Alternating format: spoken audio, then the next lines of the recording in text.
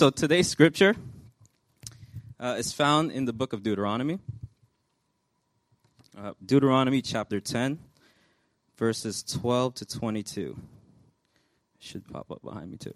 So Deuteronomy chapter 10, verses 12 to 22. Fear the Lord. And now, Israel, what does the Lord your God ask of you but to fear the Lord your God, to walk in obedience to him, to love him, to serve the Lord your God with all your heart and with all your soul, and to observe the Lord's commands and decrees that I am giving you today for your own good. To the Lord your God belong the heavens, even the highest heavens, the earth and everything in it. Yet the Lord set his affection on your ancestors and loved them, and he chose you as their descendants, above all the nations as it is today. Circumcise your hearts, therefore, and do not be stiff-necked any longer. For the Lord your God is God of gods and the Lord of lords, the great God, mighty and awesome, who shows no partiality and accepts no bribes. He defends the cause of the fatherless and the widow, and loves the foreigner residing among you, giving them food and clothing. And you are to love those who are foreigners, for you yourselves were foreigners in Egypt. Fear the Lord your God and serve him. Hold fast to him and take oaths in his name. He is the one you praise. He is your God, who performed for you those great and awesome wonders you saw with your own eyes. Your ancestors who went down into Egypt were 70 in all, and now the Lord your God has made you as numerous as the stars in the sky. Let's pray. Father, we thank you for who you are. Father, we're reminded this morning with worship that you are such a good Father. And so, Father, we come to you, your people, Father, that you give us ears to hear, eyes to see, and a heart to know you. And so, Father, we ask now that you be with us, that you remind us of your goodness through the words that will be spoken through Craig. Father, would you be with him and be a light for your glory and for your honor. And so, Father, we pray all of these things in your most beautiful name. Amen. Good morning. So glad that we're all here. This morning, we're actually concluding our sermon series on Telos. We've been in the book of Deuteronomy for the past 5 weeks, so thank you for sticking with us. You're probably like, Deuteronomy is such a boring book, but it's actually so interesting and fascinating. So thanks so much for sticking it out with us. I remember in high school, during the summers of high school, I would work for a friend of mine who owned a construction company. And he would come in the morning, get me up in the morning, buy breakfast for myself, his brothers who were my age, and we'll go, to the house to go start working on houses. And, in the beginning it was fun. We were demolishing bathrooms, breaking down sheetrock, and that was so much fun. Then the real work started when we had to start picking all the dirt up, when we had to start putting in sheetrocks, new sheetrock. And everyone realized very quickly that Craig was just not competent with handiwork. It was so clear. I was the lazy one. I was the tired one. I was the one, if they asked me, what was the Phillips, can you get me a Phillips screwdriver? I'd be like, huh?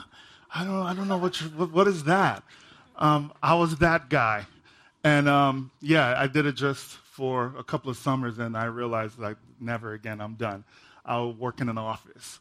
But, I say that story to say this, that oftentimes when it comes to Christianity, we don't know, we feel incompetent in the way of Jesus. We feel incompetent as to what is required of us in following Jesus. We often hear the big, lofty things like love God, obey God, do this, do that. And then we're like, what does that look like practically? We have no clue. Now, in this passage, Moses wants to make that clear. He wants to make that clear for the people of Israel. Again, he's giving his farewell address before he dies, and even as they enter into a new land. He's giving them this farewell address. So he says this. He says, what does God require of you? What does God require of you? And he lists kind of these four things. Awe. It says, fear the Lord. That means be in awe of him. Obedience. Love. And service. What does God require of you?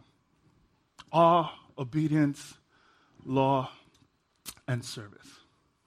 Now, if you read this outside of its immediate context, this God probably sounds unappealing to you. He sounds needy. He sounds demanding. But even as we look deeply, we see something else. You see that these requirements are not a result of a God who's demanding servitude because of power dynamics, because he's God, so, serve me. It's in fact the opposite. These requirements are precipitated by something far more beautiful, far more wonderful, far more worthwhile. These are requirements that are precipitated by his love and affection for his people. That is the motivation factor, or that should be the motivational factor for us to follow God, is that he loves us. In verse 15 of the passage we just read, it said, yet the Lord set his affection and loved them and chose you above all the nations. That is the motivational factor for following after God. So this means this: our obedience to God is only as feasible as our awareness of his love. Because when his love is not our motivational or motivating factor, it not only loses its fervor, but our obedience is not strong. We will not be able to sustain it. Because at the end we become legalists, or we just forget about it. But once his love is our motivational factor, it moves us to follow God. It moves us to follow Jesus. And this is what Moses here is telling them. This is what one scholar writes. He says, the events of the present moment and of the past were grounded essentially in God's love. And it was on this basis, on the basis of God's prior love, that Moses advocated love as a requirement for the people. So God requiring awe, God requiring obedience, God requiring service. All that means is that God is requiring us to love him, to follow him. And the only way we can truly love him is that we are aware of his love for us. So in the next couple of minutes, I want to talk about then how can we love him? How is God calling us to love him? What are some practical ways that we can love Jesus? And this is something we're going to be talking about in the next couple of weeks in a new sermon series. 3 things for us to remember. To love God, we connect upwards, we connect inwards, and we connect outwards. Connect up, connect in, connect out. Let's start with the first one, connect up. Moses in the passage directs our attention to God using these high reverential language, right? It describes God not only as the proprietor of the world, but one who actually sits above it, one who is God over all. It says God of gods, Lord of lords. He uses this high language. And the whole idea is that God is absolutely unique, different. He's, another way of saying it, he's transcendent. He's above all. And in a modern way, you can say he is the God of the cosmos. And in doing so, what Moses is trying to do here, he's trying to let you see how you compare with God. God of the cosmos and little old me. How does that compare? There is no comparison. None whatsoever. one of my favorite shows, science shows called Cosmos, of course, The Space Odyssey. Great show, visually stunning, beautiful. I just like watching it just for the pictures. That's it. Everything else is saying, I don't understand what it means, but the pictures are great. But it's interesting, though, because right away, what you notice is that they have an agenda. And one of those agendas is to discredit Christianity right away. And it's just, again, to pit Christianity against science, religion against science. And in one of those stories that it talks about Bruno, who was a scientist that discovered that the Earth was not the center of the universe, that there are stars, there are other planets. And, the church was in disarray. And in the show, what they tried to tell us was they killed him, which is obviously sinful, wrong for the church to do. They killed him because of that belief, because of that cosmological point of view, of this new science discovery. But the truth is, they didn't kill him for that. They killed him for something else. They killed him because his theology was wrong. He did not believe in the divinity of Jesus Christ. There are other things he didn't believe that they were theologically wrong. But in the show, what they're trying to tell us is, religion and science don't mix. And, sure. I mean, if that's what people want to believe, that's fine. But what that does then, it in some ways makes it feel like Christianity is not for science. Christianity is devoid of science. But that's not the truth. I think for us, if you're a Christian or you're not a Christian, the thing that we believe about God is that God was the one who sparked the universe into existence. That God sits above the whole entire universe, the entire cosmos, and that he brought us into existence. And, we can argue all day, and that's fine. That's okay. But one thing we see in Scripture is that God, even as Moses described, Moses is a man who's, thousands of years ago, but yet he's able to see that God sits above the highest heavens. And what he's trying to do there also, too, is also to elicit a response from us. Is that if there is this God that sparked the universe into existence, then it should cause us to worship him. It should cause us to turn our eyes upwards, to respond to this great God that has brought us into existence. But Moses does not stop there. Because I think the beautiful picture is not just about a God who is up there. It is about a God who actually reaches out to humanity, who initiates his affections and his love towards us. That's the beauty. That's the wonder that we have in this God, that if you're a Christian here, that we worship. That God is so transcendent, so above the universe and the cosmos, but yet he reaches down and chooses little old humanity, little old us, to be his children. That is the beauty. And Moses here is able to kind of show us that God is not only unique and out there, but he's also personable and knowable.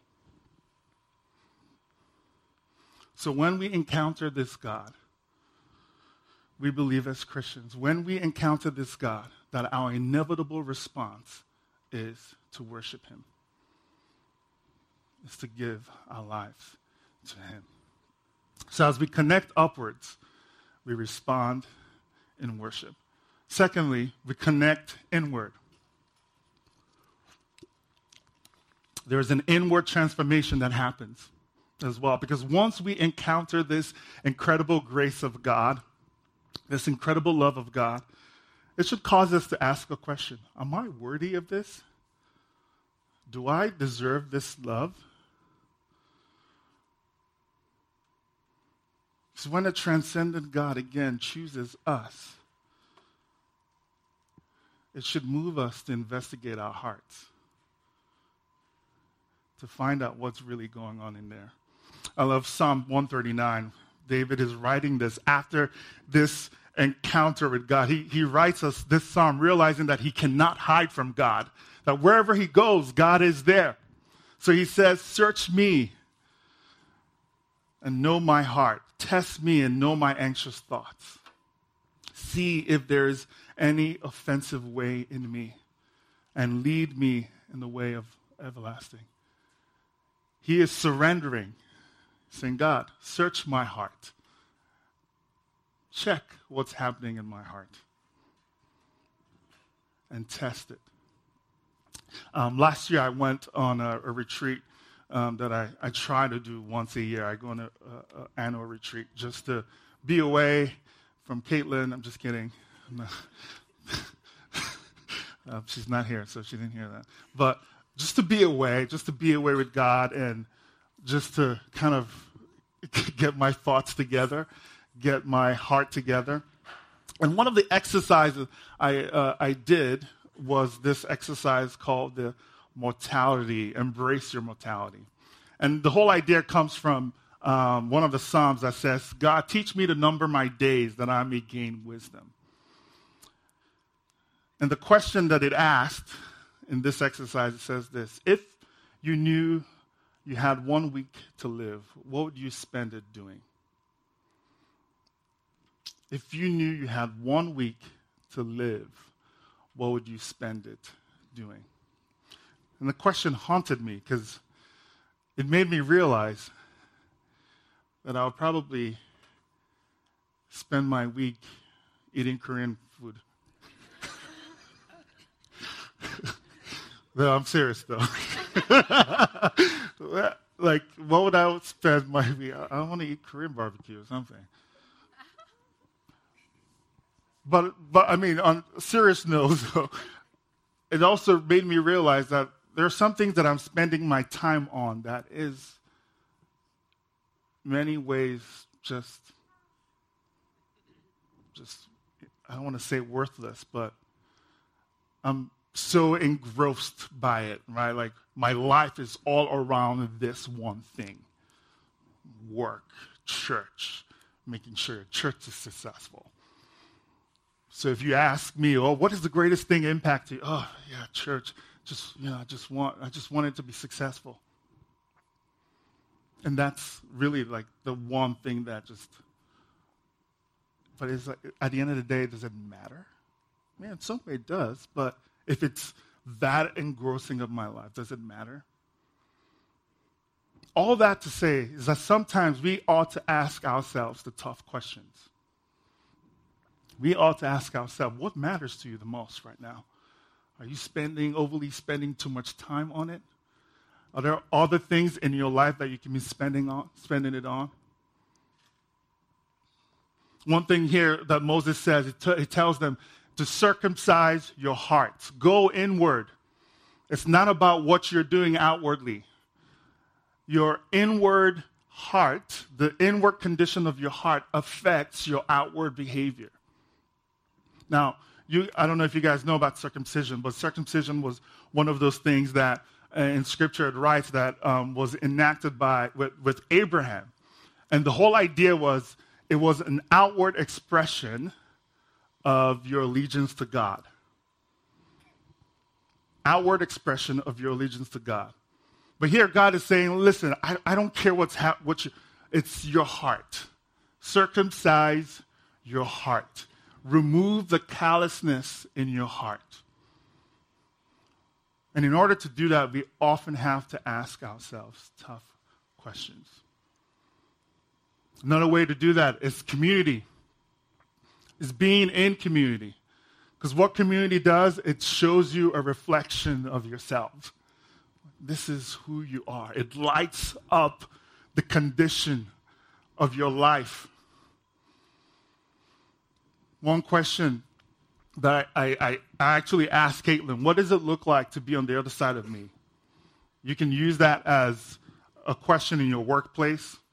Like, Caitlin, how am I behaving that I'm not aware of, and how is that wrong? Or so, just give me an idea of how I am towards you.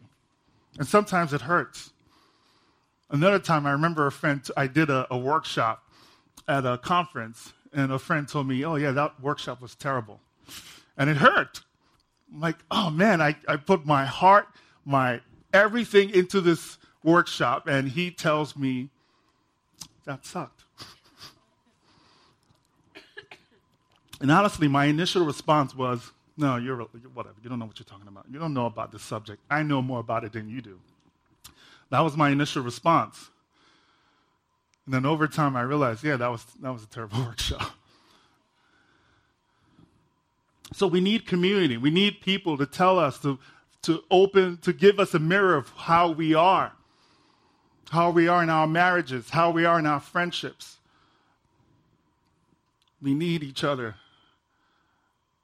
to tell us the truth about how we are.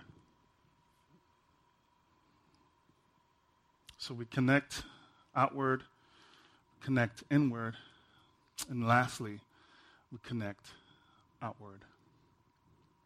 In verse 18 of this passage we read, it said, he defends the cause of the fatherless and the widow, and loves the foreigner residing among you, giving them food and clothing. And you are to love those who are foreigners, because for you yourselves were foreigners in Egypt. Again, I want you to see this. The picture here that Moses is painting, it's not even just like, oh yeah, go do work.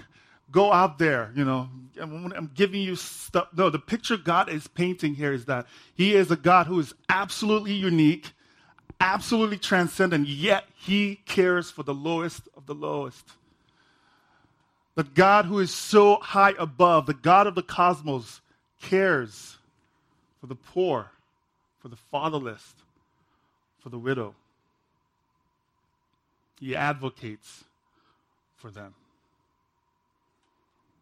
Again, once we are able to see that picture of love, once we're able to embrace that, wow, God is, this is great. That should motivate us then. That should give us purpose. To love those who are the least, who are the poor, those who are widows, those who are foreigners. And it reminds them of this fact that you yourself were once a foreigner. That's kind of stinging. Because who knows? They probably thought, well, oh yeah, no, we're great. God, we're the chosen ones. We're the blessed ones. Sounds like America, right? Like, we're chosen. We're it. But then God reminds them, no, you were actually foreigners. You were immigrants. Don't forget. And that's one of the things that, I don't know if hopefully you've been seeing, is this reminder to remember where you came from, to remember your roots. At small group this past week, we were talking about just kind of our experiences dealing with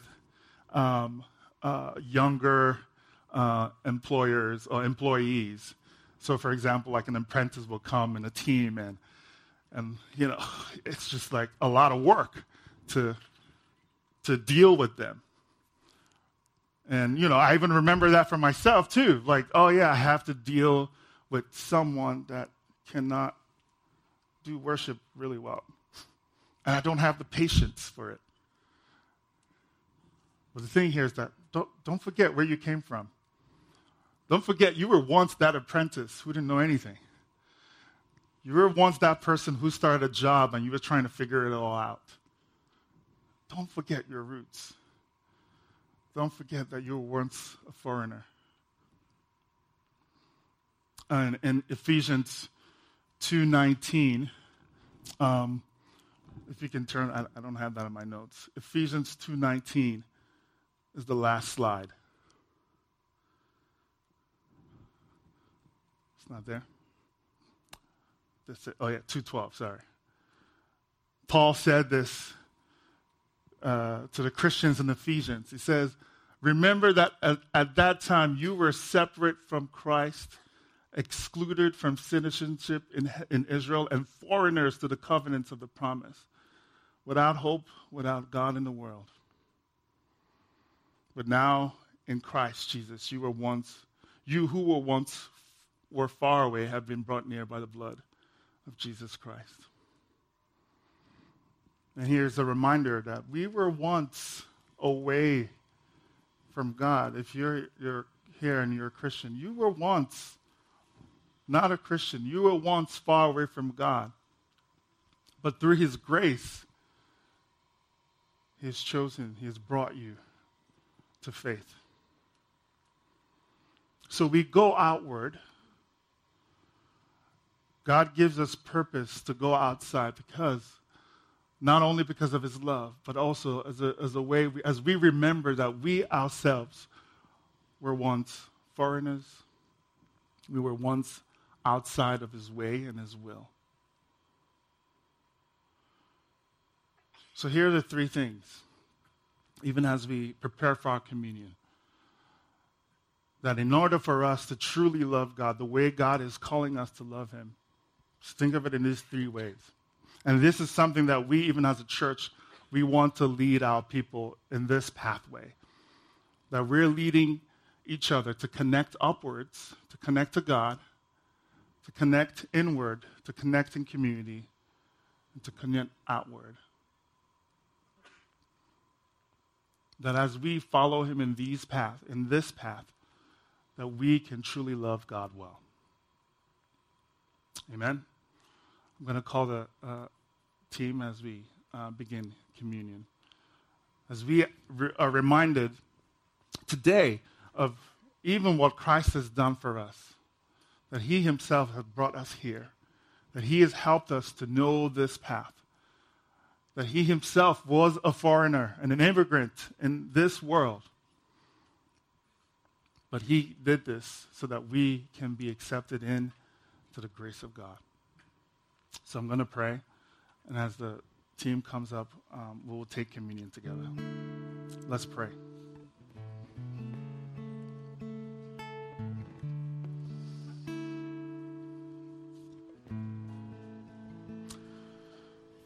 God, I pray today that even as you are calling us to this life, you're calling us to the life of a disciple, to follow after you. I pray, God, that you help us, you guide us along this path to respond in worship, to look inwardly at our hearts and how you are moving us to be better people, and to go outward into our world, into our city, to our neighbors, to demonstrate your love. So I pray you help us even now as we take part in the communion, this significant act of sacrifice, as we remember what you've done for us, God. I pray that you, even now more than ever, you will help us to love you, to give our hearts, to give all of who we are to you. In Jesus' name, say